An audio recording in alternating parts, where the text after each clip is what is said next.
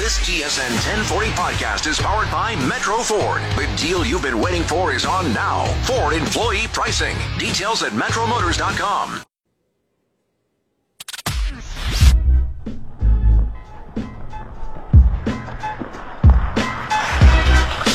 Time to go Rink Wide on TSN 1040. Now here's JD Burke and Andrew Wadden. Welcome to Rink Wide. It's the show that always scores. JD Burke alongside Andrew Wadden. 2 hours of the best hockey talk in the city. We got a real good show lined up for you guys today. Number one in the Athletic Vancouver Power Rankings, Thomas Drance. Whoa. Is going to be show. He's 1A, 1B with Armin Dahl. No, they're both number one to me. Dollywall. Oh, that's right. We got Dolly World. You got no love for Dolly World? True. Come on. Dolly World is number 2 for me. Number 2. And the editor goes ahead of Drance. I don't know where Drance is. He's unranked. He's on my do not draft board. Thomas Drance going to join us in the first hour. He's coming up at the bottom of the hour. Second hour, Rick Dollywall is going to join us from the Athletic in Vancouver as well. TSN 1040 contributor. Also, Craig J. Button, TSN's director of scouting. Love having Craig on. The Opinionista. Have you seen that on his Twitter? Yeah, I love that. I love that. I don't know. I think it's very... I feel like someone wrote that for Craig. He doesn't seem like the kind of person that would coin himself as that. I could see him doing that. I love Craig, his analysis. I want to talk to him about Craig is the man. I want to talk to him about the Sabres because he's got opinions on the Sabres. I heard it this week on the station. Want to hear some more of that. Also want to talk about NHL GMs, like why certain NHL GMs can't get themselves back into the league, like Michael Gillis. I don't even know where that came from. I like that. I have no idea where my mind's palace birthed that. Although I get the feeling that the inbox will light up a little bit. He's a polarizing guy, that Mike Gillis. Yeah, a lot of people hate winning. Yeah, exactly. Well, kind of weird. They seem to defend this GM and this front office. Yeah, like I said, they hate winning. Well, we already got stuff coming up in the inbox, but yeah, that's who's on the show today. Thomas Drance, Rick Dollywall, Craig J. Button. So much to talk about in the NHL world right now because we've just got tons of news, including stuff that came down today. Larry Brooks from the New York Post, Brooksy, as they call him, or favorite of John Tortorella's. John Tortorella's favorite reporter, reporting today that, as we knew, training camps were to open July 10th in the National Hockey League. Now we'll get 2 weeks of training camp. Teams are to depart July 23rd or 24th. And then the play-in / qualifying round will start just after July 30th. There'll be one exhibition game beforehand as well. Also finding out that each team can carry up to 30 skaters, an unlimited amount of goalies, JD Burke. So David Ayres will not have to find himself in a hockey game. Could you imagine if David Ayres put a team like... I would love to see Toronto Maple Leafs end up against the Carolina Hurricanes in like round 2 or 3, and David Ayres. And they have an unlimited amount of goaltenders. So like, even though he's, was classified as an E-bug, well, he could just be a part of their roster. They got unlimited goaltenders. Why not? JD, you were a target. I was. I was a target. I was. Maybe both of us can be part of that as well, to suit up for the Canucks. Something tells me that the Canucks front office isn't exactly rushing to build a relationship like that with me. I don't know. Yeah, something tells me that they're not rushing to sign me to any sort of contract. I can't put my finger on exactly why that is, but I think you're right. Because I keep it 100. As the kids say. What else we got here? Also, some harsh allegations in the junior hockey world as well, coming down from Dan Carcillo and Garrett Taylor. Sorry, from who? Did I say Carcillo? No, you said Carcillo. Carcillo. You ever heard that before, Jason? Like, I don't think I have ever heard a Carcillo before the Bruins man over here. No, people who know hockey know he's Dan Carcillo, but... Well, he only... Oh, okay, He only appeared in 3 to 4 Stanley Cups in a row. Dan Carcillo, excuse me, okay? Yeah, okay. That was very Italian of me at the end. Hey, there, too. Whoa, I'm doing names over here. But let's... hey, listen, nothing funny about the allegations that are out there, though. No. About this as well. No, damn no. JD, for those that don't know, maybe fill them in a little bit. Ken Campbell had a piece on this week. He was on the station yesterday. Also, Rick Westhead from TSN also talking about it. Just another black eye for junior hockey in Canada. Yeah, no kidding. And they've got a pair of them, and if you want to go like super meta, you could even say that their third eye has also been black, and there are so many damning allegations in this report, some of them leading directly to the feet of Vancouver Giants head coach and the head coach of Canada at the Ivan Holinka Wayne Gretzky Cup last season, Michael Dick, not necessarily alleged by Dan Carcillo himself. I don't know who that is. I know a Carcillo, but by one of the plaintiffs, because it is a class action, right? So it can contain the complaints of multiple people in there. So it's horrible stuff. I don't even feel comfortable recounting this stuff on the radio. And please don't. Frankly. And please don't. I'm going to take a pass on it, but I think what it will suffice to say is that there are allegations of rampant abuse of the emotional, physical, and psychological variety, hazing, sexual misconduct, sexual assault, you name it. It's all in there, and it's all in there in Bounty, right? Like it's very grim. It's very difficult to read. I wouldn't recommend anybody do. But if you're looking for that article in the interest of maintaining integrity here, that would be Ken Campbell of the Hockey News who reported that one. And, I've seen a lot of commentary on this, some very short commentary on this as well. It's got nothing to do with Dan Carcillo. No. Like, I think you're completely... He's also reformed himself in terms of, like, saying that, hey, listen, I was the problem in the past. Yeah. And now I'm trying to right that. Here's why he is a perfect figurehead. Yeah. A perfect figurehead, because he grew up in that institution. He was formed by that institution. The way that he viewed himself, his environment, his teammates, you name it, was all fostered within the institution of Canadian junior hockey. And you know what? He grew to hate himself. He is the first person to say that. He hates the person that he became. And there have been allegations of racism levied against Carcillo. He's owned it. There have been allegations of abuse levied against Carcillo. He's owned it. He's not coming out here as an untarnished leader, as an untarnished figurehead. He's coming out here to say, look, I became this monster. I was able to correct course eventually at one point in my life. And another reason that he's a worthwhile figurehead in this instance is he had success. Right? And some of the players that are linked to this, right, they never got to the NHL. So it's easy for certain people, certain 4-foot-tall people to point at them and say, look, he was a seventh defenseman. He was never going to make it. That's just... For one, that has nothing to do with it. That's disgusting analysis, to be honest with you. That has nothing to do with it. Yeah. This guy was barely a fringe player, so he deserved he can be abused. Yeah. Yeah, come on, man. But Dan Carcillo, how are you going to say that against a guy who's in 3 or 4 straight Stanley Cups? Winner. Yeah. How are you going to levy that against him? Yeah. And he speaks for a very large community of hockey players. There was another player of the Kitchener Rangers who just stopped playing about a year ago, I think. Eric Guest is his name. Yep. Alleges that he was forced to use cocaine as a rookie when he joined the team. What was that, 3 or 4 years ago? That's ridiculous. 2 to 3 years ago? Yeah. If you are looking at this situation and you have anything to say beyond we need to burn it to the ground, you're a part of the problem. Yeah, they definitely need an inquiry, it seems like, on junior hockey in Canada, because far too often we're kind of seeing this stuff sort of rear its ugly head. We did have Ron Toigo, who is the majority owner of the Vancouver Giants, on. He didn't really have a whole lot to say about Michael Dick, his head coach, in terms of just hadn't really known all of the allegations just yet. When he was on the station, he was actually brought in on to just talk about the WHL and how they've got a return to play sort of plan for next year. And then sure enough, this breaks and we're forced to talk to him about it. So a tough situation for Ron to answer that. But also said, in all his years in junior hockey, he hasn't experienced any sort of hazing, hasn't seen it. Yeah, they don't usually do that in front of owners. I get that, and I believe him. Like, hey, Ron, come on down. We're gonna. I hear that. But I believe Ron when he says that as well. But also saying, this is the kind of thing that, and I'm speaking in what he said, that happened more in the 70s and 80s. But that is not correct. Like, and maybe Ron's naive to that, and that's fine. But as an owner, you can't be really now. Like, there's too many of these things that are coming up.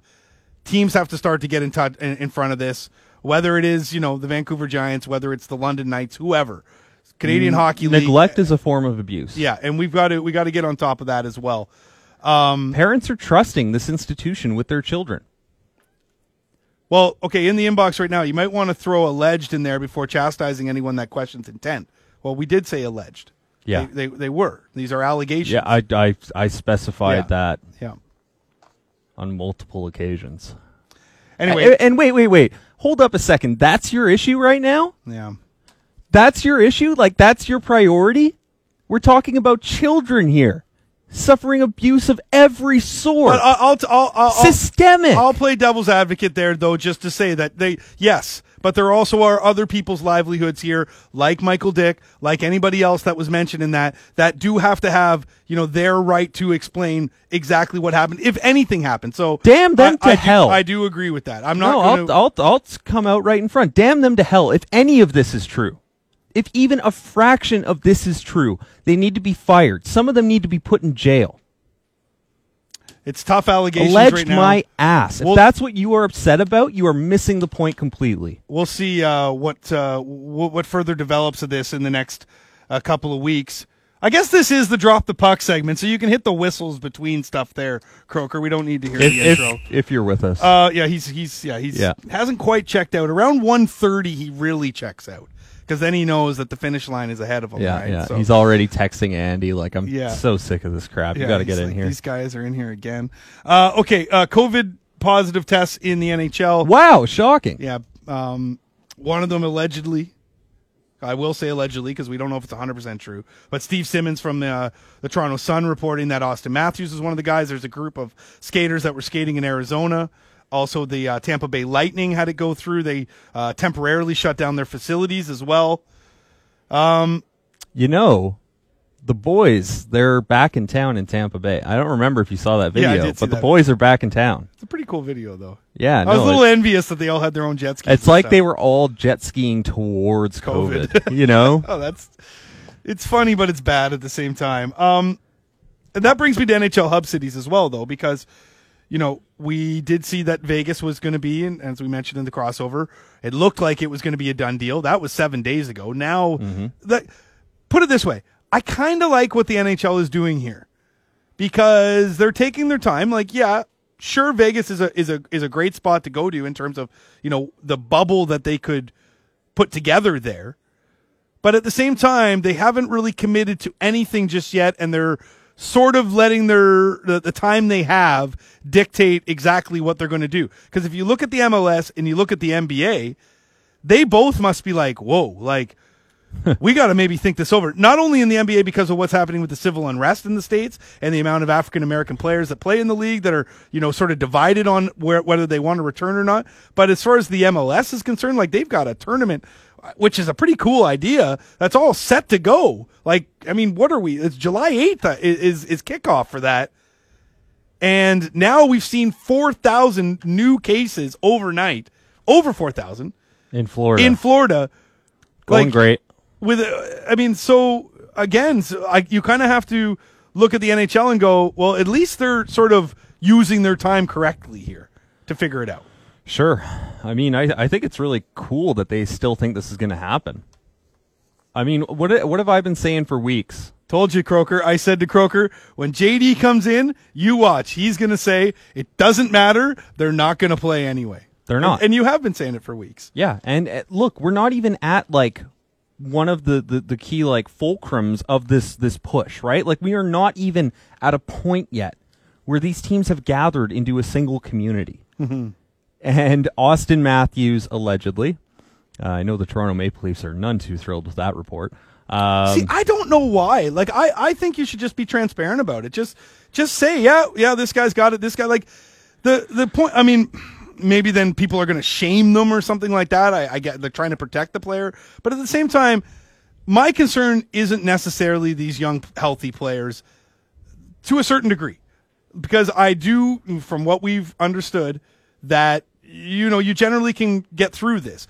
I'm worried about who they've been in contact with, who they've been around, maybe somebody who is not so if they got COVID-19, would not be able to, rebound like, say, a healthy person like Austin Matthews. But also there is out there that we don't necessarily know what the long-term effects of this are either. Exactly, and that's something I wanted to talk about, because how much of a risk is the NHL willing to incur? I mean, let's say one of these players, they don't have fantastic respiratory health to begin with. Perhaps somebody with asthma. We've seen athletes play through that before. Diabetes. Yep. Well, what if they test positive for COVID and they suffer some of the symptoms which result in lung scarring? Yeah. Exactly. That could be their career. I don't know. Yeah. I'm not a doctor, obviously, but let me put it this way. I don't think I need to be a doctor to know that scarring on the lungs isn't a particularly, positive attribute. Especially for, maybe if you're a golfer. Yeah. Right? Yeah. I mean, golf's not a sport. Oh, come on. It's not. Trust me. It's a game. Trust me. It takes physical activity. It's it's a game. Okay. You know what a game is? Okay, I'm not even getting. We're not having this conversation right now. Hit the whistle. God, so annoying sometimes. I don't know who's on the annoying meter. Who's more, JD or Sekeres? What do you expect me to answer that? No, I'm Tread not. carefully. JD sitting here. I'm just putting Sekeres it out there. Maybe I'll do a poll. Yeah, he's probably listening right now. Sekeres is like Saruman. He's got the crab line of Dunling, the crows that gather around like spies. I would not cross that man either. I mean, you're talking about somebody who's going to get the Order of Canada for his reporting. Two replies just came in. Sekeres hands down, Sekeres by a mile. Okay, we answered that. Hey, we're going to talk to Thomas Drance about this. Oh, we got another one here. JD is an idiot because he doesn't understand the idea of protecting innocent people from false allegations. You can't assume all allegations are true from the outset. Let the investigation play out before you get on your soapbox. Sam, a fellow leftist who is embarrassed by JD's myopia. You know what? That's who you're concerned about right now? Protecting people from false allegations. Okay.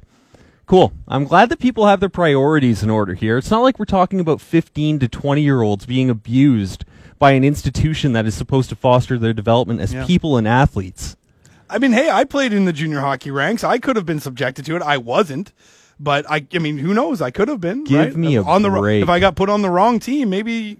I'm not an idiot. You're a coward because you're afraid to speak truth to power. You're a coward because you are afraid to question the institutions by which you set your view of what it means to be Canadian. Get out of here. You see this one that just came in? JD just speaks the truth. Sekeres speaks everything. I knew you'd love that. I knew you would love that. Amazing. Okay, hold on. Let's pivot then, okay? I don't want it just to be all negative here today. I do. I live that life. Okay. I know you do. But I just did 2 hours of radio, okay? Like, you're coming in hot here. Like, just pump the brakes a little bit. I'm coming in hot every week. You still got an hour and a half to go, plus your favorite Vancouver media member is coming up next. Dolly World. No, that's not till the second hour. Oh, okay. It's Thomas Drance next. Okay, so I want to talk to Drancer about this, but I will talk to you about it first. Yeah. The NHL.com 16 top 16 centers in the play-in round as you roll your eyes, qualifying round. Pettersson he's not in the top 16. Hockey media sucks. Hockey media absolutely sucks. A bunch of obsequious little cretins picking up their thoughts from the people that they cover. Like, think for yourself. Maybe read a metric or two. Maybe look into it. But JD, it's a popularity contest there. It shouldn't be. Yeah, but who cares? Like, honestly, why do we get upset about something? I'll tell you why. I've also seen the Jacob Markstrom got a snub on some list or whatever. We as Vancouver, as Canuck fans, you don't need the people to tell you how good they are. You already know. I'm an NFL fan, okay? So I have a sport with which to compare hockey coverage to. Hockey writers are cowards. They're afraid to give opinions. They're afraid to question power. They're obsequious as a default. NFL writers will absolutely roast the teams they cover. You will find more negative coverage on NFL. I'm not going to disagree with that. On NFL.com than you will on most beat reporters. This was just a list that they put together. Some people are upset You that should have to Jonathan think- Taves was ahead of him. Jonathan Taves has got how many Stanley Cups? Yeah, Gold but medal. he's not as good as Elias Pettersson now. But he's not even close. Guy can finish. The criteria was the entire resume. It wasn't just condensed to this season. And by the way, if Elias Pettersson continues to do the things that he's doing, he will have, at least statistically, a better career than Jonathan Taves. Now, I can't guarantee Stanley Cups. As you know, those are the hardest thing in sport to win. Gold medals, I hope he doesn't win one because he's from Sweden. But that being said, Elias Pettersson, we don't need people to tell us how good he is. We know, and his trajectory right now is his number in the rafters, and the Hockey Hall of Fame if he continues to do what he's doing. Okay, so who cares about this list? It's and maybe content. it's a lot. Yeah, that's what we're supposed to do, I know, Andrew. but that's why I just want to push back on it. That's all. That's what we're supposed to do. I get that, but when people get upset about it, it's a whole lot to do about nothing. I mean, yes, but then that's what you're going for, man. Like, we just put out a draft ranking, and you got people coming at me. It's like, there's a guy that's really coming at you. Don't worry, we don't want to get into it all that much. But JD is definitely Omar. I like that. Yeah, you're damn right. I know I'm you Omar. love that. I got my proprieties. JD is far more annoying than Sakaris. JD suffers from Mike Gillis syndrome. So does Sakaris there, Texter. I'm going to tell you that right now, that he defends Mike as well. And honestly, I defend Mike too. I think Mike did a brilliant job here. I think he deserves to be back in the NHL. And not only that, full disclosure, he's a heck of a guy. Wow, I just looked at the clock. It is 1:26. I know. You just, we wound you right up here and boom! I got somebody calling me an idiot in the inbox. Well, that's another day that ends in Y. Coward. Right. Okay, on the other side, your favorite, my favorite, the Tiny Drancer's coming up next. Thomas Drance from The Athletic in Vancouver will pose everything we just talked about, including who's more annoying, JD or Sakaris, to Drancer. This is Rink Wide. It's the show that always scores on TSN 1040.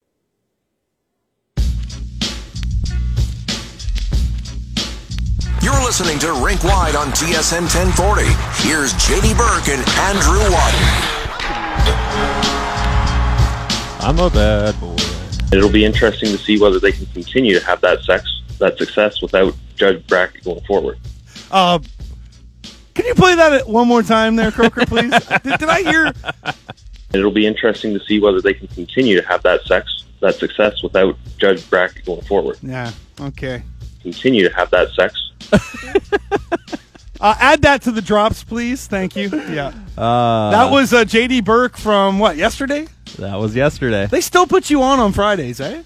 They still do. Actually, I'm one of the most listened to contributors at TSN 1040. In your own mind, yeah, sure. Oh, really? You know who's number one, though? You know whose hits always make it to the top? Would you say that he always scores? Well, sort of. But he's with us right now. Thomas Drance on the phone line from The Athletic in Vancouver. Give me that demonic child laugh of yours. We played the clip, Drance. There it is. Hey, so I called Drancer this morning to ask him a question about compliance buyouts, and he brought out the Crevassier. He started the music. He thought I was trying to wine and dine him by talking about his favorite subject, and that's, compliance buyouts. Wait, I thought his favorite subject was Canucks coaching. Oh, yeah. Sorry. Yeah, that's second. We talked about Travis Green afterwards. Yeah. Gentlemen, we all know my favorite topic is JD's status as absolute must listen to TSN 1040 radio. JD, you know I'm always listening because I always text you afterwards angrily. So, Listen, Drancer, I don't know if you heard that first segment, but he came in wow, it was like a fireball went through the studio here. He's battling the inbox already. He's got people. He's been called an idiot twice and a twit once, and that's just 25 minutes into the show. So. Yeah, it's weird because I ran the phone number through my phone, and the first thing that came up was Thomas Drance, The Athletic Vancouver. You've got some explaining to do, bud. All right, let's go. Okay. What's going on? Okay, Drancer, so let's start with something a little bit light. That whole NHL.com poll with Pettersson getting the snub and whatnot, like, to me, I'm just like, who freaking cares? We already know how good the kid is. We don't need some poll to prove it to us. If the way the kid keeps going, the way he's tracking, he's going to be up in the rafters at one point here in Vancouver. He's going to be a Hockey Hall of Famer. Why do we care about lists like this? So I ask you, do you even care? Not actually, but in terms of, a good barroom style argument, like a Zoom bar night argument in this day and age, I think it's quality. Like, there's not a lot to talk about, so giving us some odd things to debate on the subject of, basically arbitrary rankings by a smart pool of NHL.com writers who, I joked that they were the Rodney Dangerfield of Canucks polls when we had Dan Rosen on the program yesterday. Dan Rosen, of course, a senior writer at NHL.com. We just said, these polls are designed to give the Canucks no respect. And, as people who talk about hockey in this market, thank you. Just thank you. A lot of fun. Yeah, I mean, I'm picking up what you're putting down there, but I just feel like we already know exactly what this kid's going to be. And listen, they put that list out 2 years from now. No surprise that he's in the top 5 whatsoever. We're talking to Thomas Drance from The Athletic in Vancouver. Hey, Tom, I read your article this week, and you were looking at NHL comparables for players that had recently graduated. And one of the things I noticed was that you didn't draw a straight connection from Scotty Bowman to... No, I'm kidding. One of the things that really stuck out was your analysis of Thatcher Demko.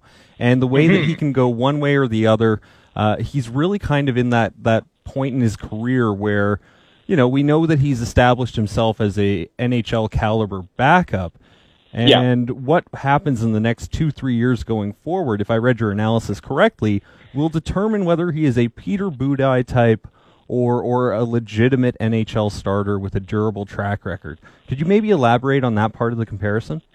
Yeah, I think the idea of the comps as we put them together is not to just do stylistic comps or, pick guys who are roughly the same height and also from Massachusetts and just sort of drop that comp in there. We're just trying to sort of, and this is why we pick a high and a low end comp, sort of give fans a more visceral sense of what the probabilities that we sometimes talk about, but in vaguer terms, kind of look like with higher name, higher profile NHL players that, the average hockey fan will, at least have some passing familiarity with. So for a guy with Demko's sort of profile, which is a relatively young player who's succeeded at every level and has now cracked the NHL full time and played regularly, fairly regularly, he would have hit 20 plus in his sort of first full season as an NHL backup easily this year. When you think about a guy with that kind of profile, we can feel pretty confident at this point saying Thatcher Demko is going to have a lengthy NHL career.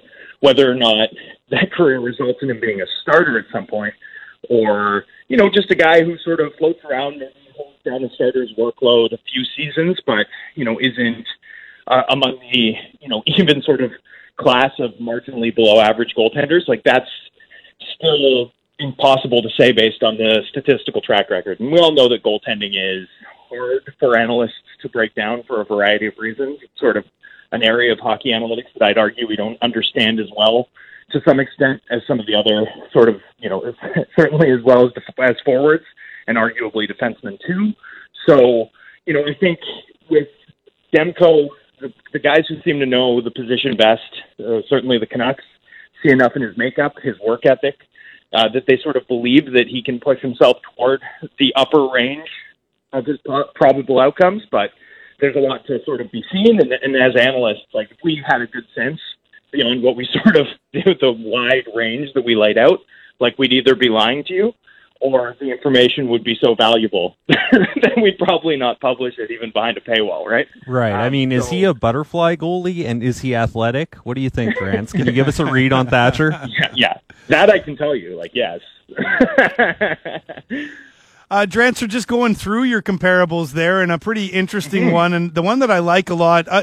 I push back a bit when you say like a left-handed Drew Doughty, because Drew Doughty's just not left-handed, and I get what you're going with that one with when it comes to Quinn Hughes, Sure. and that's your high-end comparable. But I really like your low-end comparable in Brian Campbell. Now, don't get me wrong, I think Quinn Hughes is going to be a better player than Brian Campbell, but I think Brian Campbell was one heck of a player that I think a lot of people kind of forget nowadays was just an offensive dynamo. And if Quinn Hughes sort of is anywhere in between those two, I mean, he's going to have one hell of a career. Yeah, no question. And, Brian Campbell for me was probably a top 10 NHL defenseman, certainly a top 5 puck-moving NHL defenseman for about a 10-year period from 2006 to 2016. He was top 5 in Norris balloting, for example, 3 times during that stretch. So, what's interesting, though, is I think there's a lot of stylistic comparables and impact comparables, too. Brian Campbell was a guy who dominated the puck to such an extent that he effectively bent the will of the game to suit, his impact. Quinn Hughes did something similar at 20, but the big difference is Brian Campbell wasn't even an everyday NHL player until about 24.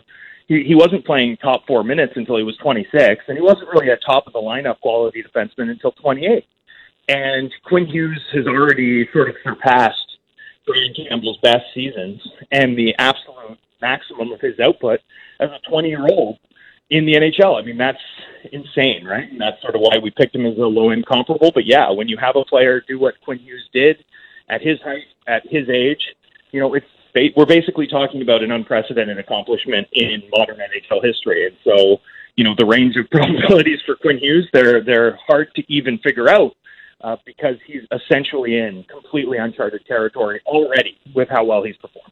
I know our buddy Comets Corey is going to like this one, but Zach McEwen, I thought this was quite interesting. His high-end comparable to a Troy Brouwer. And listen, if you're the Vancouver Canucks, low-end comparable would be Drew Miller. But, I mean, these are both guys that, they're NHL players. And I know a lot of people are, questioning whether Zach McEwen will be an everyday NHLer for the Vancouver Canucks. But to see you put together those comparables like that tells me, hey, people should be excited about the future of Zach McEwen. Drew Miller, Yeah, that's a deep cut. I was honestly pretty surprised. I think one of my big takeaways, honestly, from this exercise was that players with a McEwen-like track record, at height, age, etc., more often than not end up carving out credible 200-plus NHL game careers.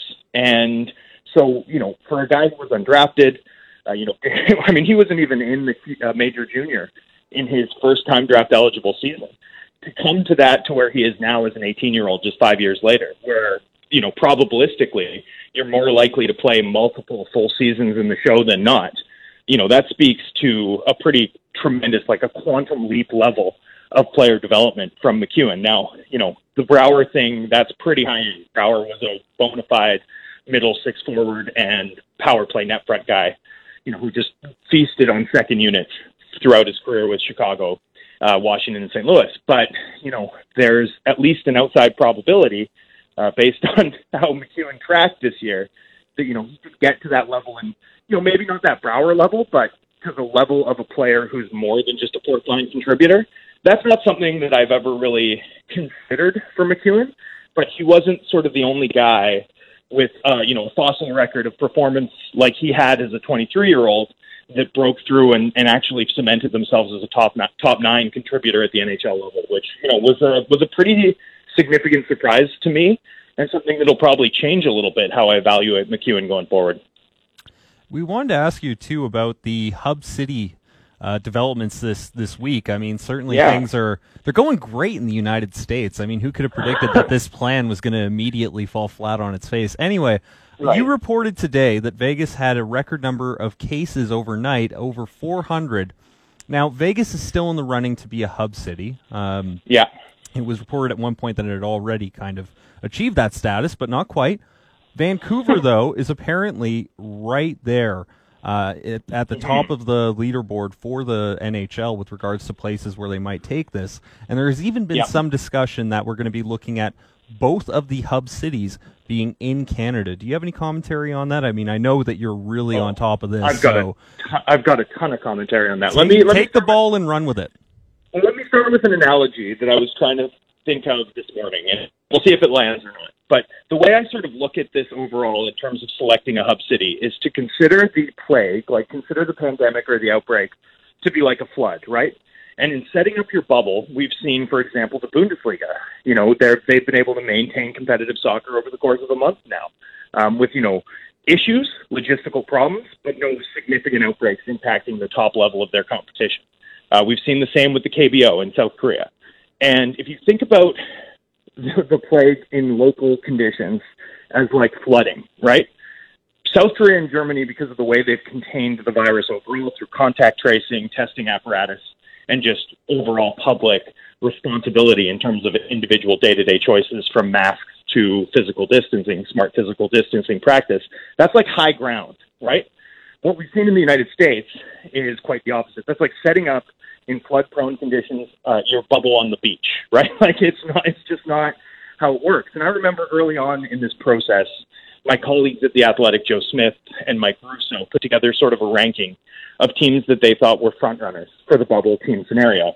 And at the time, Vancouver wasn't really high on the top of the list, but I sort of helped them in that article run down sort of the underlying fundamentals that the league was looking at. And Vancouver just had them all. Like Vancouver had 5 sheets within an hour drive of Rogers Arena that could potentially be used to host various team practices, right? Vancouver had a controlled sort of COVID situation locally, especially relative to, what you're seeing in most of the other NHL markets aside from Edmonton, Pittsburgh, Chicago, Columbus, but a short list, And then Vancouver also had the hotel capacity and the experience putting on a variety of really high-level multi-team hockey tournaments, including the men's and women's Olympics in 2010, and, of course, the World Junior Tournament a couple years back. So, I sort of wrote to them and I said, look, based on the criteria you've outlined, I wouldn't be shocked if Vancouver emerges as a contender. And at the time, the sort of word to the wise was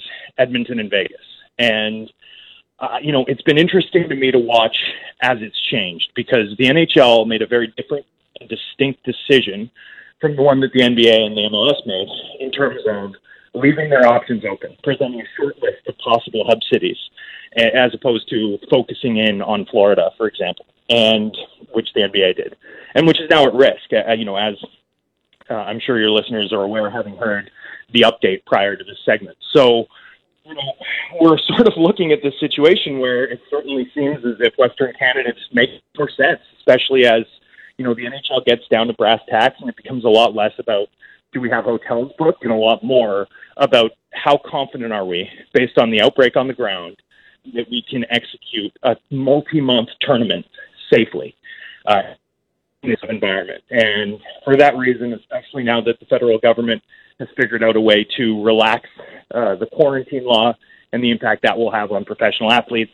now that we're at that point, I don't know sort of that Vancouver's a front runner at this point. Obviously there's reports out there from Saturday Show today that's gaining steam. I think that's been gaining steam for about 10 days here. The Canucks were among the teams that resubmitted details for their bid, which would suggest to me that, along with Edmonton, along with Vegas, they're on a very short list here. And we'll sort of see what comes out of it in the coming days. But, once that occurs, then I think there's a variety of difficult questions that will have to be asked. Should the NHL move to this city, move to this sort of, coastal health region, especially vis-a-vis reporting, especially vis-a-vis transparency, and how sort of outbreaks will be handled, and how the return to play scenario can be executed locally, within these sort of crucial criteria that are public health and the public health of the citizens of Vancouver and British Columbia, is still the priority locally. Well, it's going to be fascinating to see what happens here, Drancer, in terms of the hub cities, and with the numbers that we're seeing. I know that you retweeted the Vegas numbers that JD mentioned there as well. But look at what's happening in Florida right now. Over 4,000 cases reported as well. New cases, that is. The NBA is going there. The MLS is going there. Again, the players still need to agree to do this, right? And when we see positive cases, what we don't know about the virus, I wonder. And I know JD's been on this, but I just wonder if it's even, all fake. If it's even going to happen. But it's not. No, it's a perfectly reasonable concern, and I don't think one that's unique, to be totally honest with you, in hockey circles and hockey media circles. At the moment, there's a lot of skepticism, especially when you consider, and one thing, the Hub Cities decision, the league said they'd know in 2 to 3 weeks, and that's obviously been put off. And again, I think that they're wise to use all the time they have to make this decision ultimately. But when you think about everything else that the league is working on and all the deadlines underpinning this, which include, the end of the league year as it's written into all player contracts on June 30th, that's a pretty hard deadline here for them to figure out an awful lot of things, which include, a CBA extension potentially and, escrow for the 2020-21 season and a flat cap and, essentially agreeing on how they can cooperate to salvage, a business that's been completely shook and shuttered for the last 5 months and is probably looking at, a multi-year horizon before returning to the point where gate revenues get back to what they'd anticipated. So, it's going to be fascinating to see how this plays out, but I wouldn't be shocked to see it all kind of roll together. Like, this is a big pressure point on a variety of different levels for the league and for the players. There's a lot to work out, and then even once you've worked that out, the logistics side of it, actually getting through the tournament, playing a sport like hockey in a pandemic, this is going to test the greatest administrative minds the NHL has, and we'll kind of see where it lands. Yeah, a lot of bright minds in the NHL too. So, well, we had one of the brightest minds here in Vancouver with us for the last 15 minutes or so, and we appreciate I've been here since one, dude. Taking the time there, Thomas. Thanks. Hey, Tom. For you, gentlemen. We'll see you next week. You're hosting on PM Drive Show. Yeah, hosting for Sakaris. So. I'll be reading my thesaurus the night before, making sure I bring the $10 words. But thanks, gentlemen. All right, that's Thomas Drance from The Athletic in Vancouver. Let's unpack that on the other side because we're up against it here. A few things I want to get at that Drancer was talking about there. This is the Rink Wide. It's a show that always scores right here on TSN 1040.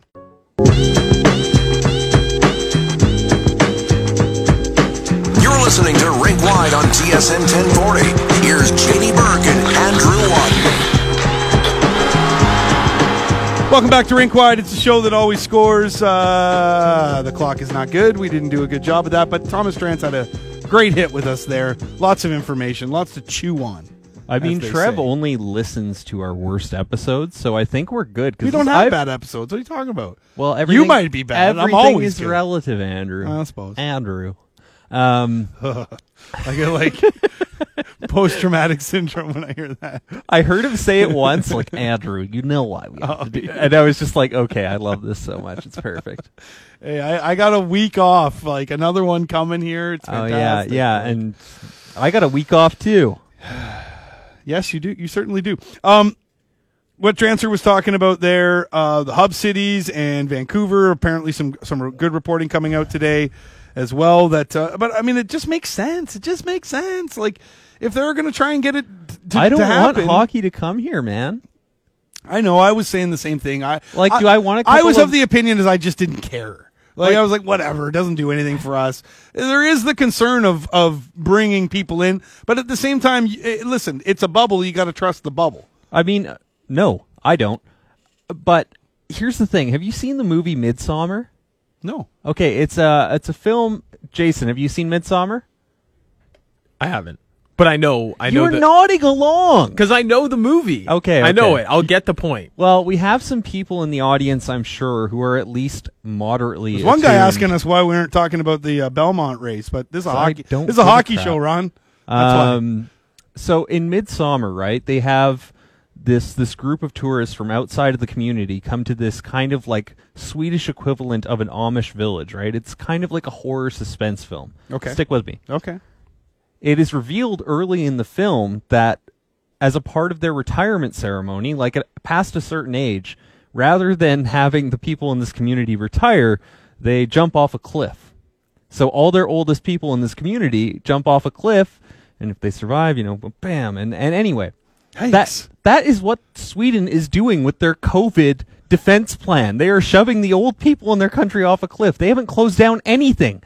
And we're going to have them coming to this bubble, and you're supposed to tell me that this disease vector of a country is going to bring us people from that community? But that's the whole point of the quarantine, though.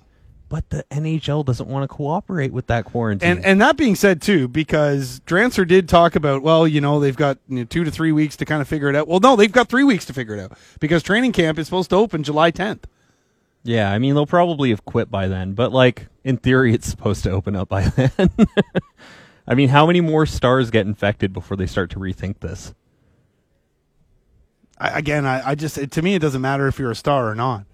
It matters to the league. I think we should be concerned about it for everybody. Totally. I think that the biggest concern here is probably the health of their staffers, who often trend on the older side of the equation, a.k.a. the people that are going to be most at risk. But if you're the league, I think your concern is about the Austin Matthews of the world. We'll continue to debate the Hub City talk as we go out through the next hour of the show. Coming up next, though, or in the next hour, Rick Dollywall is going to join us, TSN 1040 contributor of The Athletic as well. And Craig J. Button, TSN's director of scouting, is going to join us at the bottom of the hour. Keep it locked. It's Rink Wide. It's a show that always scores right here on TSN 1040.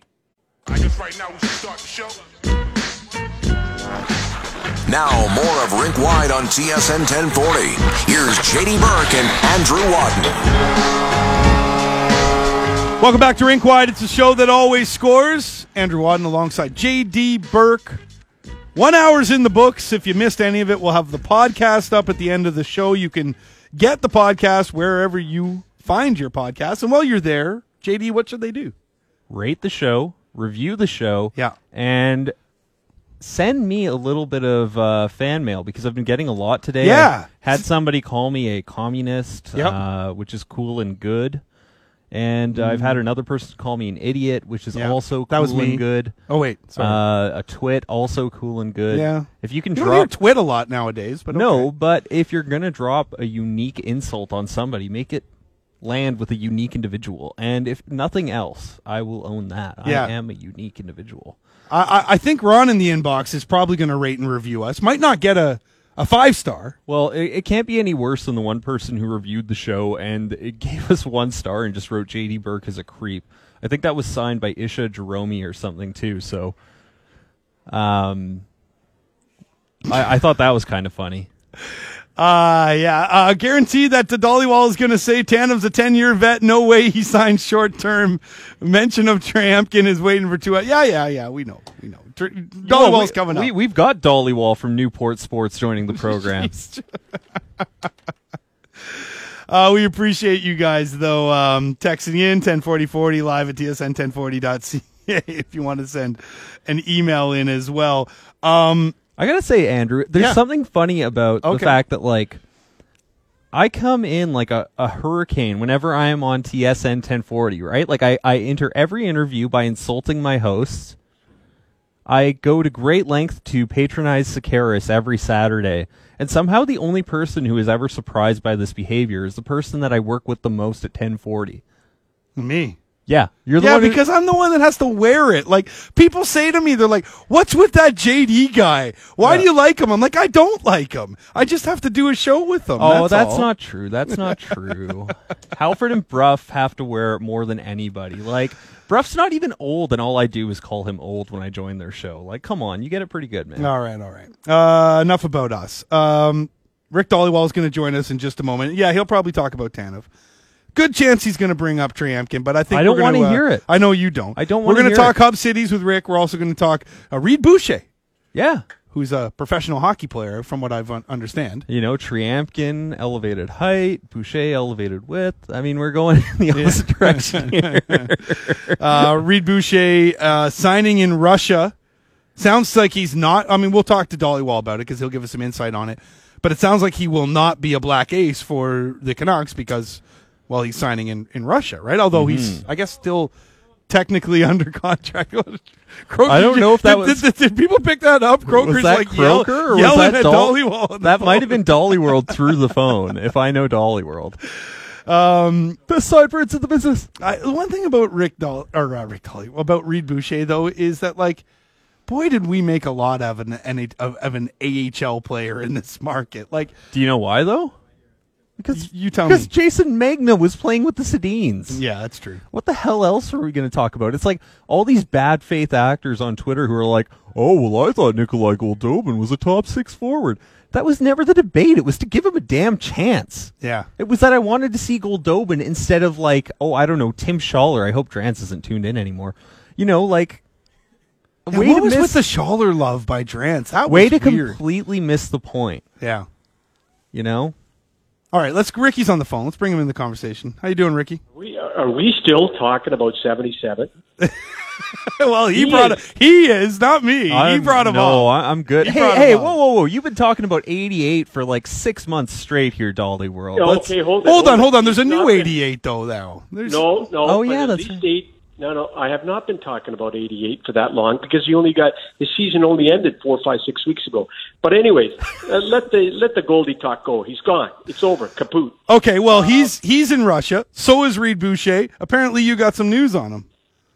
Well, obviously, he's going to sign that 1-year deal. But just ask me, Andrew. I want you to set it up. Ask me how much Reed Boucher is going to make. Okay. Take one. Rick, how much is Reed Boucher going to make?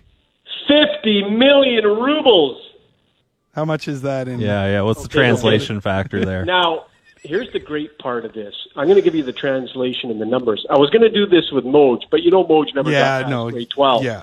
So I'm going to do it with you guys. 50 million rubles is 980 Canadian, 719 USA.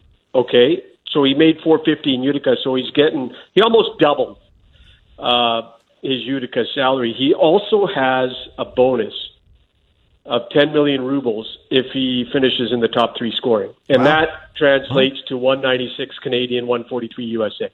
So there. So good little payday for him to go overseas. And I mean, it's a better league anyway. It's probably going to be better for Reed Boucher because, let's be honest, we're not going to see him in the NHL ever again. Well, you're not going to see him in Vancouver. Look, in the NHL, you get a certain amount of opportunities. You don't get 500 chances. You don't get 600 because every year these teams draft 7 new guys, and then there's free agency, trades, waivers.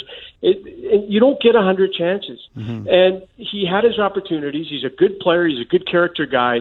I think this is a good move for him to go to Russia for a year, check it out. His agent did a good job, got him a good deal.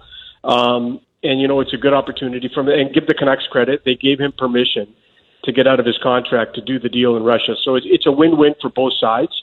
But every year these guys, and now there's a new shiny toy in the organization every year. Now we got Hoglander and Pod Colson, the new shiny toys. You know what? You quickly forget about, those prospects 3, 4, 5 years ago. So, it's a good deal for him, guys. And I think he'll do fine in Russia. Hub cities. We've been batting it around all day here. I'm of the opinion that I wouldn't be surprised if both hub cities are in Canada just because of what you're seeing with the COVID-19 in the United States right now. Also hearing Rob Fay telling me as well that from his sources in Vegas that it's about 50-50 now whether Vegas is going to be a part of it because of what's happening with the numbers down there. What are you hearing, fine sir? Okay, so, and I did hear Vegas about a week ago. It wasn't 100% done. Yeah. I'm hearing that combination of Vancouver and Toronto could still get in. A lot of variables, a lot of moving parts. You hear something. I have never been covering this league and has seen so much uncertainty as we are right now. The world's been flipped upside down because of this virus. Every day, every hour, there's a new rumor. I heard this morning, Vancouver didn't gain steam this morning to be a hub city. They've always been a strong candidate from day one. I tried to tell a source a week ago that Vancouver's out, and he said, buddy, you're out to lunch. Vancouver's very much in the mix a week ago. And you can thank Dr. Bonnie Henry and the leadership and the way they have dealt with this. It makes Vancouver look good internationally, everywhere. And Vancouver's got a good reputation to begin with, and now the numbers are low. Here's another thing I want you guys to think about. So I've been hearing through, players, what do we do in a hub city? Well, after we play, I just want to go sit in my hotel and I'm not going to play video games for 12 hours. Well, Vancouver offers you up an opportunity for a player to play your game, go to Stanley Park, go for a walk, there's a lot of things to do. These players don't want to just be robots. Go play your game and then go sit in a hotel room, for 12 hours and then wait for your next game the following day. You want some resemblance of a normal life. These guys want some downtime to themselves, and Vancouver makes a lot of sense with downtime. It's a beautiful city. It appeals to many players. A lot of these factors go into play. But I'm going to ask both of you a question now. Mm-hmm. If it is Vancouver and Vegas, which I heard this morning, Vegas might be in top. You never know.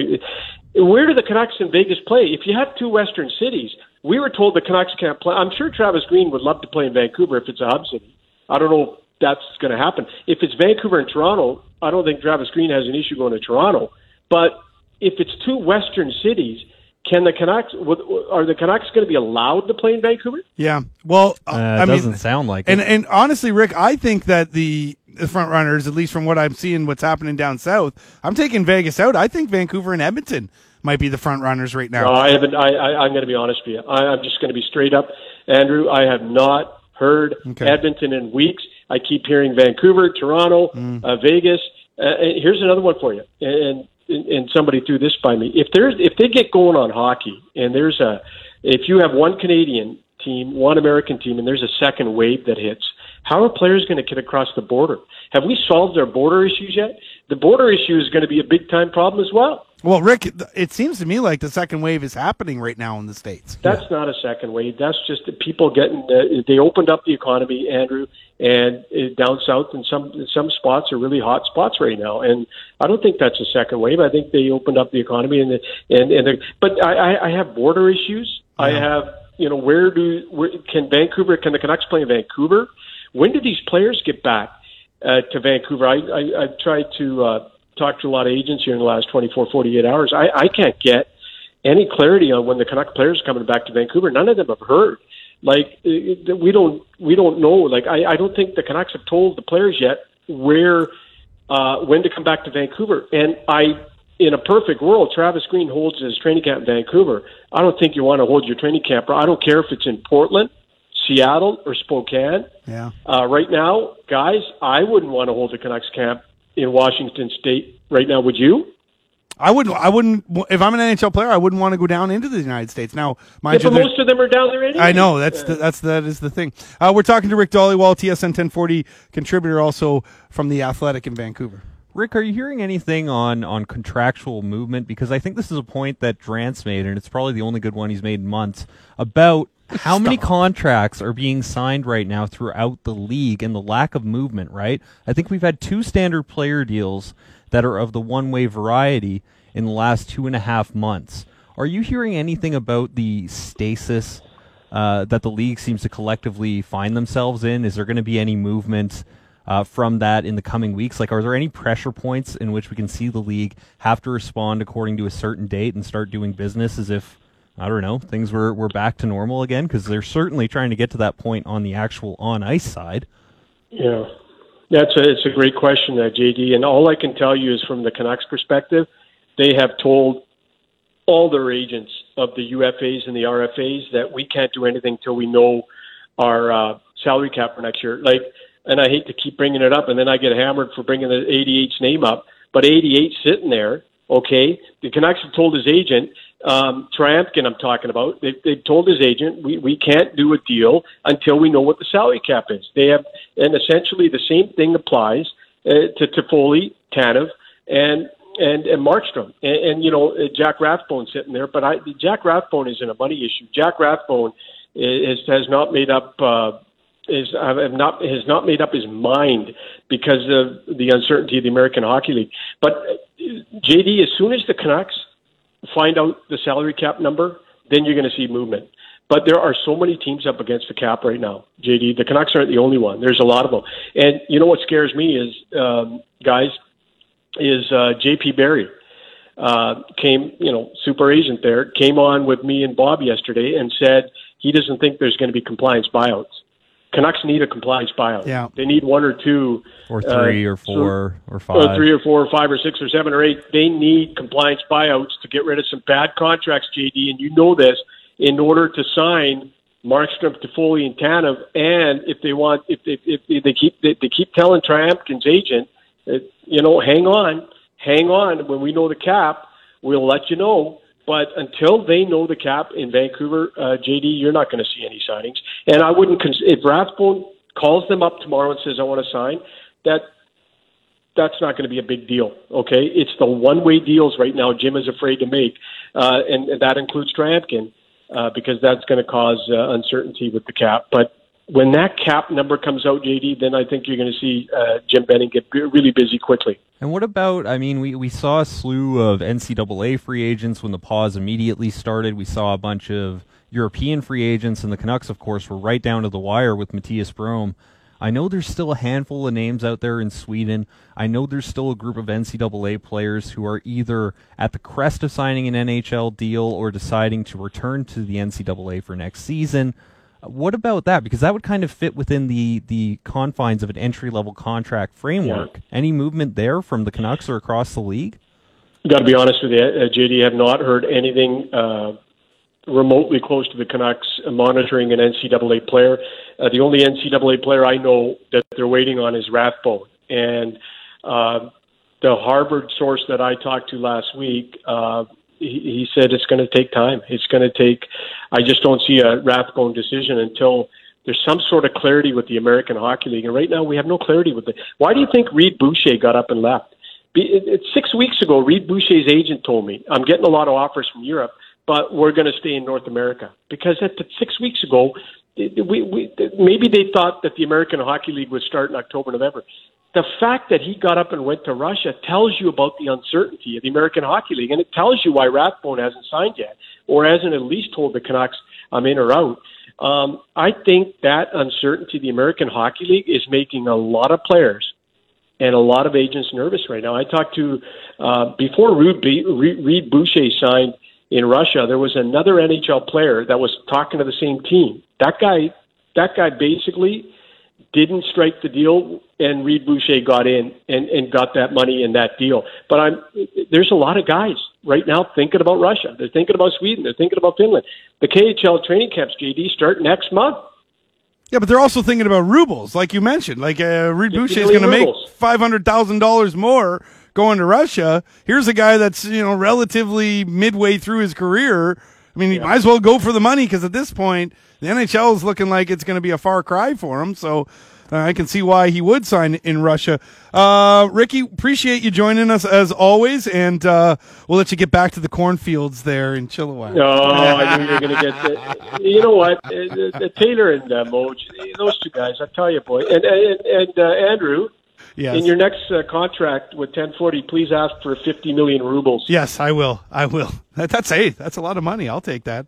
All right, guys. That check will be in the mail for you as well there, Dollywall. Thanks, buddy. He's gone. That's Rick. Just like that. Just like that.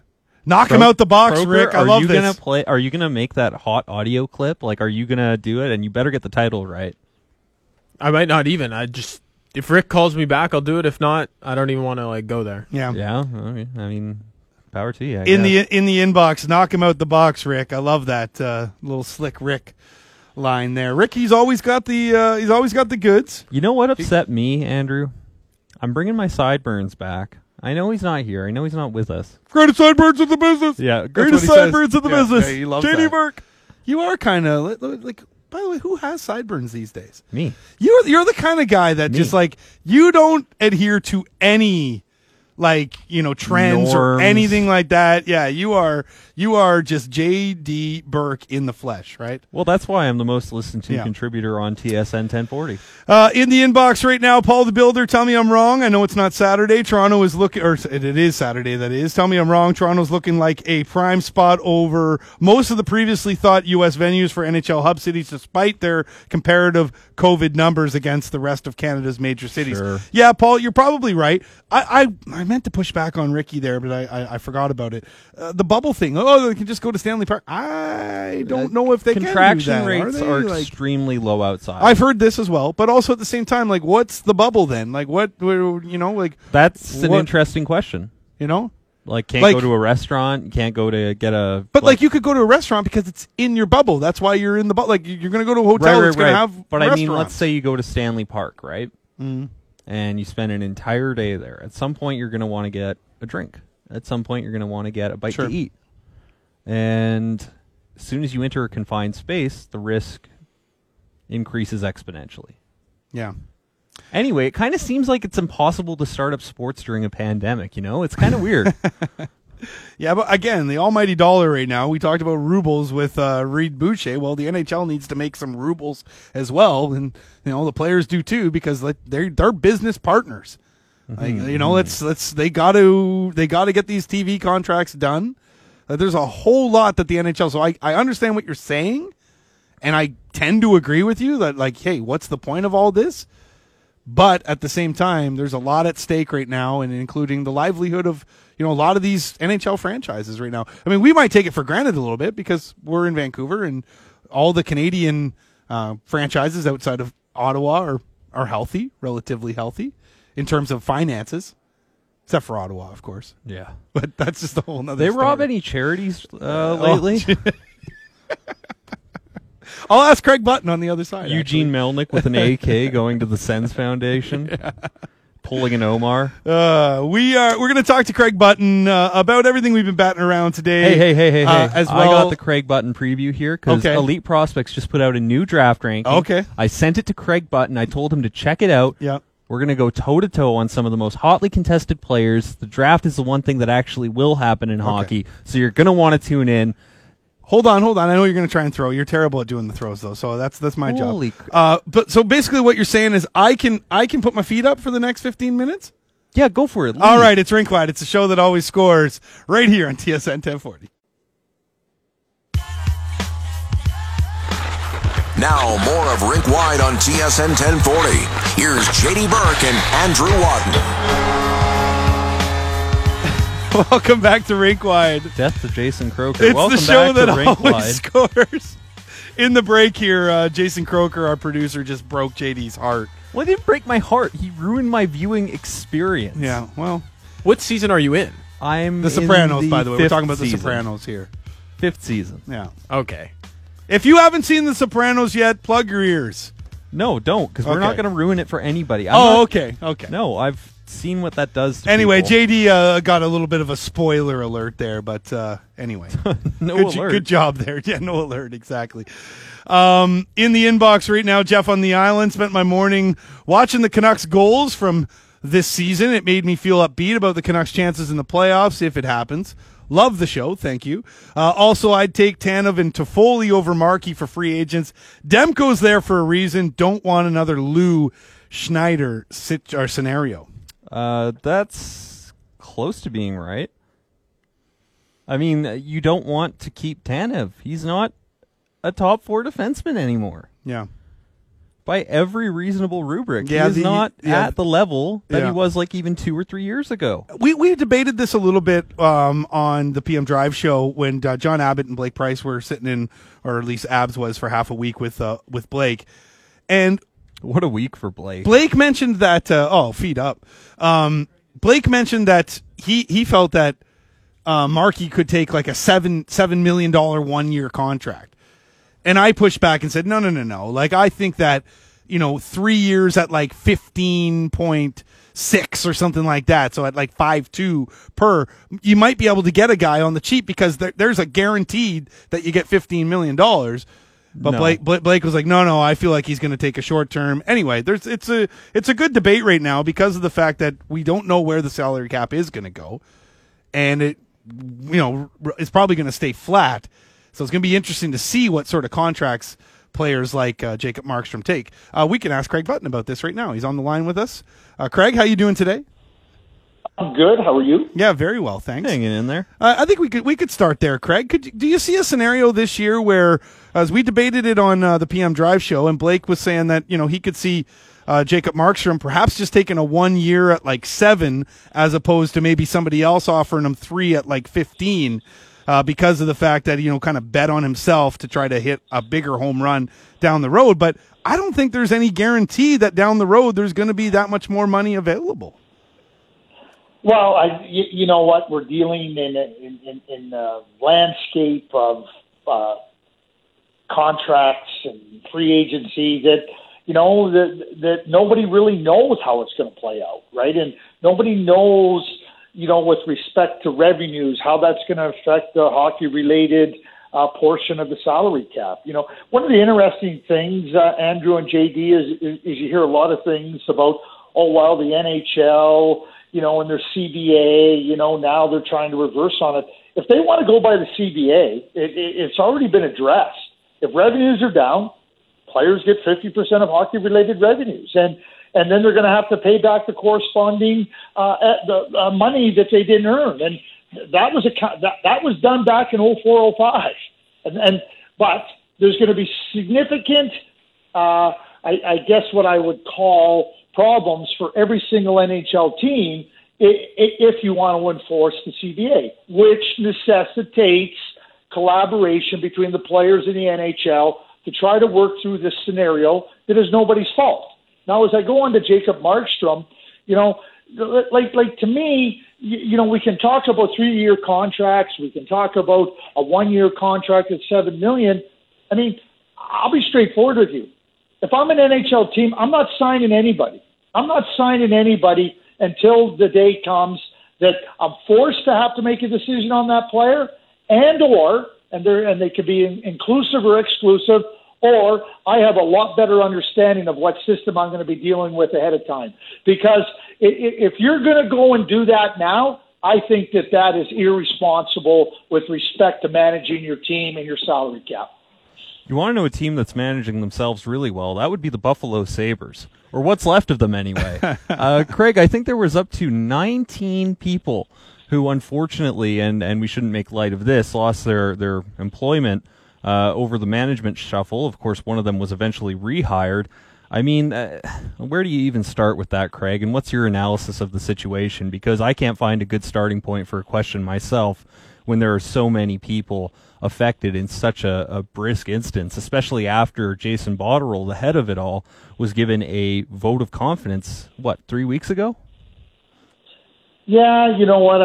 What I would say is we always talk about a vote of confidence and what it means or what it doesn't mean. So I'm not going to put too much weight into that. Interestingly enough, when we looked and I find it fascinating, JD. Terry and Kim Pegula came in and bought this Buffalo Sabres, the Buffalo Bills, and they have obviously a lot of financial wherewithal. Number one. Number two, lots of affinity for the Buffalo area and specifically for the Buffalo Sabres. And so now we come to this day and we see, and it affects a lot of people, JD and Andrew, people people I know, people I respect, people I like, and it doesn't come down. But I'm hearing a lot of things about Kevin Adams doesn't have any experience, or Kevin Adams doesn't have this. Well, let's just look at what happened with the last two general managers that came in with lots of experience. Tim Murray and Jason Botterill. It's been a disaster. So can they do any worse by bringing in somebody with no experience? Well, I think that's an interesting question, but what about somebody with an experience that wasn't exactly well-reviewed or perhaps wasn't exactly, thought of with great esteem by some of his peers, and that would be Mike Gillis, because I look at these teams, I look at the Buffalo Sabres, and of course I can't assume that Gillis would sign there. We can't make these assumptions, but you look at all the losing, whether it's on the ice, you look at the losses that some of these owners have incurred off of the ice. This is the man responsible for the most successful era of Canucks hockey, and he can't seem to find work. And I'm thinking about everything he's said since he's re-entered the public sphere. I'm thinking about this man's track record, and I'm going, look, if I'm the Sabres, if I'm the Devils, how many GMs do I have to go through before I move heaven and earth to go with somebody who's proven he can do it at the NHL level? Proven what? Well, he can build a winner, a durable winner. No, actually, what he did was he took a franchise that was in pretty good shape with respect to players, and he advanced it. Okay, and if you're looking for that in an organization, then absolutely you should look at Mike Gillis. But every organization requires something different, and you have to identify very clearly. Okay, what are the challenges our organization faces? what are the necessary requirements for us to move past that? And like Mike came in, and in Vancouver was about taking them to another level. He did that. Nobody can dispute that. But are the Buffalo Sabres ready to be taken to another level? I don't think so. But and that doesn't preclude or exclude Mike from consideration. I'm just saying you have to evaluate where your organization is at any particular moment in time, understand what the challenges lay ahead of you are, and then look at what is necessary in a candidate to be able to fulfill those roles. It can't just be willy-nilly and vague, oh, he did this, or he was part of the most successful era of the Vancouver Canucks. That's undeniable. But it may not apply to where the New Jersey Devils or the Buffalo Sabres are at presently. And that's not to be in favor of Mike Gillis or in disfavor of Mike Gillis. That's just a fact of hiring people in those positions. It's not about the name. The first thing that has to happen, and these are where mistakes happen in every industry, it's about, okay, what does a job entail? What do we need given our present condition and our present circumstances? What are the qualifications that we need to it? Then we go to the name, not the name first.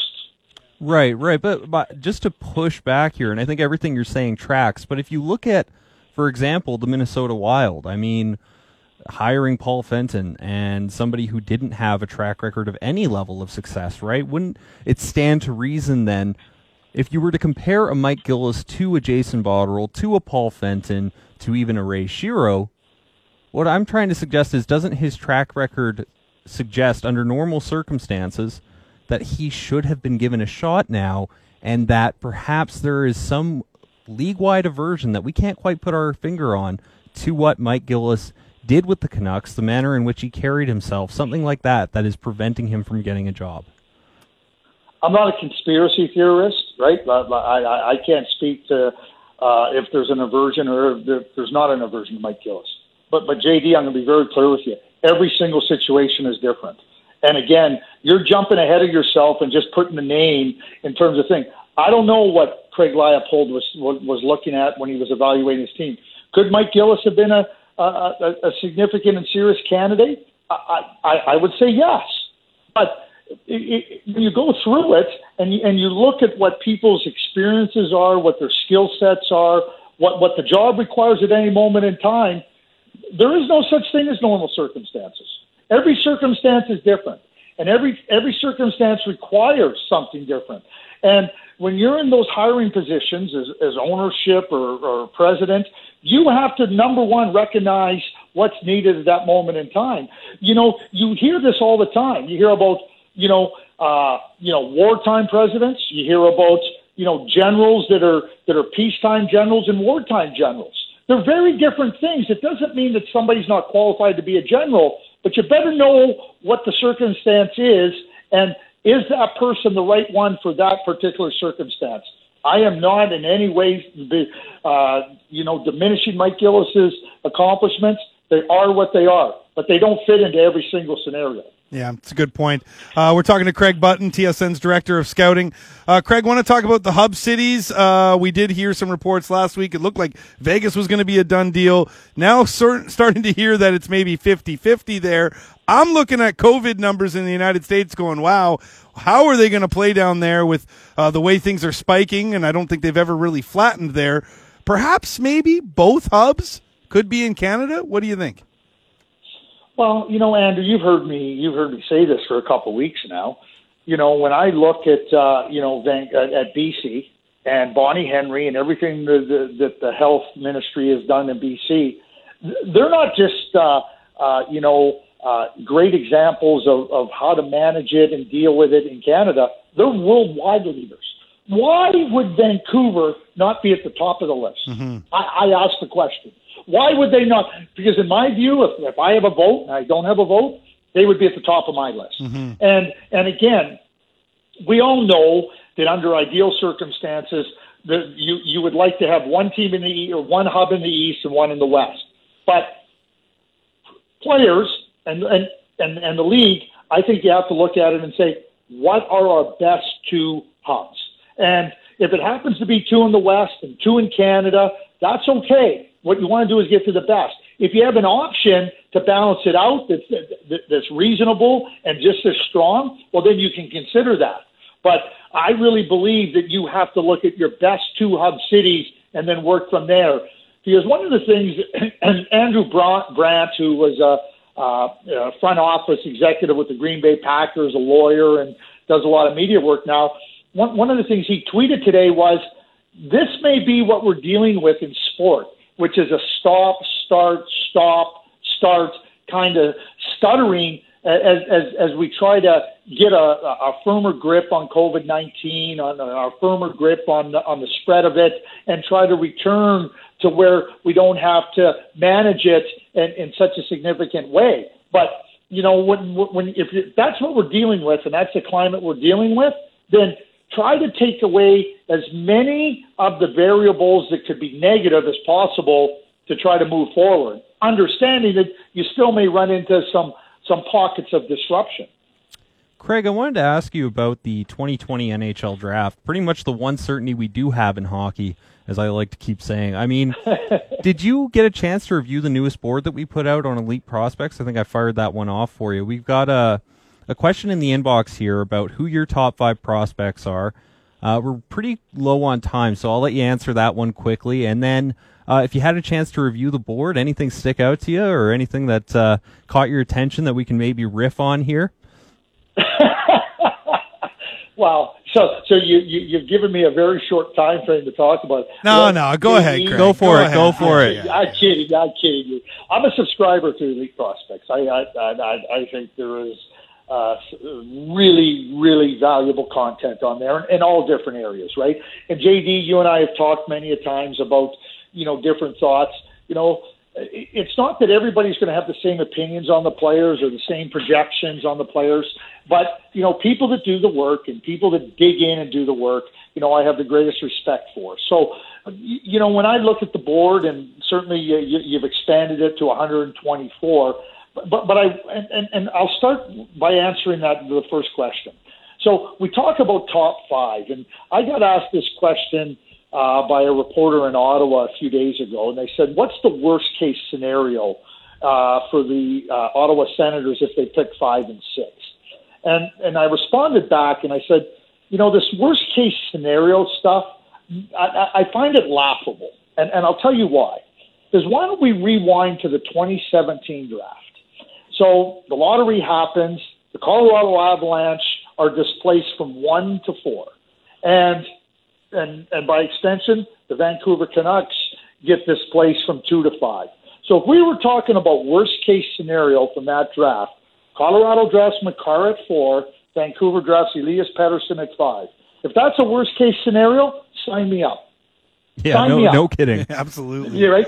Okay, so, and we could go, Heiskanen went 3rd. So, I know this for a fact from people in New Jersey. They had Makar number 2 on their list. So, if they took Hischier, which we know they did, so they obviously had him number 1. They had Makar number 2. So, at 2, they have Makar, but there's Pettersson and Heiskanen. Pettersson went 5, Heiskanen went 3.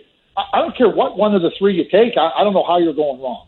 So when I look at this draft, JD, in top 5, 7, 8, 9, maybe even 10 players, I really believe that the quality of player available in that range, and let's just call it top 10, is pretty impressive.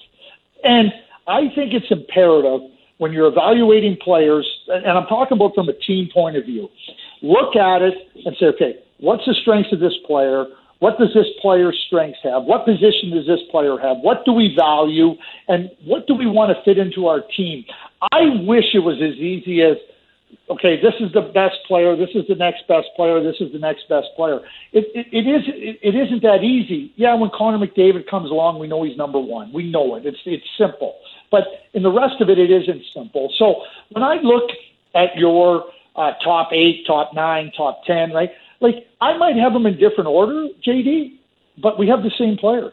So we could have a really good discussion, debate back and forth, but I don't think we'd be debating or disagreeing on the quality of the player. We might have a preference of one over another. We might think a player has a little bit higher potential. All those things that go into the evaluation. But we're not disagreeing on the group of players, and that's where I believe you have to get to. You have to get into the group of players, make sure you have the right group, and then have at her. And when you get at the end of it, at the discussion, and I think, JD, you said you did 5.5 hours of meetings that you're considering making public as a debate. I think that would be incredibly valuable for people to hear that, because that's what goes on in NHL rooms when they're discussing the prospects. So, you know, where I look at and I see different things is if I see something, I go, okay, this player, they have them pretty high, and I know they do the work. I go back and evaluate what I'm doing. I don't start with what the hell are they thinking about? I try to go back and go, what the hell was I thinking about? Because I might be missing. No, I really am. Yeah. Because, No, that's the best way to do it. We all go through a confidence level, right? But, like, I think too much of the time, JD, there's too much of this, oh, can you believe they had that player at 6? Yeah, I can. I can. Yeah. But well, hey. It's where I see a wide variance of players. And you know what? I got a real benefit, and I think JD, you do at Elite Prospects, I do too. We don't have to. A lot of times the draft is happening. We've already had to put a stake in the ground. And I'll tell you, I don't know Tristan Robbins very well from Saskatoon, and I'm seeing a lot of different thoughts about him, and I've been asked some questions about him. Right? Mm-hmm. I got to go dig in on him a little bit more because I don't know him very well. Yeah. So I have the luxury now. I can't just say, oh, what I saw was no good. He didn't show me anything. That's not a good enough answer. There's too many other people that hold them in some kind of regard. So I'm going to try to go and evaluate, you know, what is he about? And I think that's the same with a number of players. And so, JD, when I go through 124, I'm paying attention. Yeah. Well, hey, listen. How many people pushed back on the Canucks for picking Patterson at 5 too, right? And all of them wrong. Yeah, that worked out pretty good for him. Craig, you always work out for us. Love it. Love you joining us here, slumming it on the weekends with us, and have yourself a great rest of the weekend. And well, I'll be talking to you later on this week. Well, let me just say this to you. I'm never slumming with you guys. Yeah, that's number one. And number two, and JD, like, let's have we got lots of time to the draft. Let's talk about some of those, some of these players and some of these groupings and everything, and try to give some of the fans a little bit more insight. I'd love to be part of that. You know what, Craig? We'll have you on one of our live streams for Elite Prospects. We'll make it happen. Okay, you got me. All right, thanks so much, Craig. Have a great weekend. Okay, yeah, cheers. You guys have a great weekend also. That's Craig Button, TSN's Director of Scouting. We got to get out. Yeah. We kind of have another segment to do here. But I see Trev at the window with a pistol. Yeah. It's going to be short. We'll keep it locked here, guys. Rink Wide, show that always scores. TSN 1040. Now, more of Rink Wide on TSN 1040. Here's JD Burke and Andrew Wadden. Okay, we're back for a couple minutes here because we review the show. Thanks for tuning in. Well, hold on. I do want to get to a couple of things before we do actually say goodbye. Hi in Victoria. You've been making some good points in the inbox, sort of backing up your stance on why you think Mike Gillis was a good GM for the Canucks. I really like your takes in here. If you got him in a little bit earlier, we would have been able to read them all, but I do appreciate you chiming in. You're welcome to come on with us at least be in the inbox each and every week here. Also, would love to hear more prospect talks. This is unsigned with you guys in Button. We're talking about it. We're talking about it. We want to make it happen as well. You know what? Would love to do a draft preview show with you two. So I'm going to be on brand right now, on character. Well, here we go. We are the Todd McShay and Mel Kiper of TSN, and they're going to figure it out. Renaud Desai just walked in the studio, rolling his eyes. I saw that eye roll. I saw that, Renaud. I thought we were friends, and then apparently not. All right, music's playing. I want to thank everybody for chiming in the inbox today. Also, all our guests, Thomas Drance, Rick Dollywall, Craig Button, who you just heard there. If you missed any of the show, the podcast will be up in podcast form. Wherever you find them, rate, review, do all that good stuff. Have a great weekend. I'm Andrew Wadden. He's JD Burke. For Jason Croker, our producer, have a great weekend, everyone.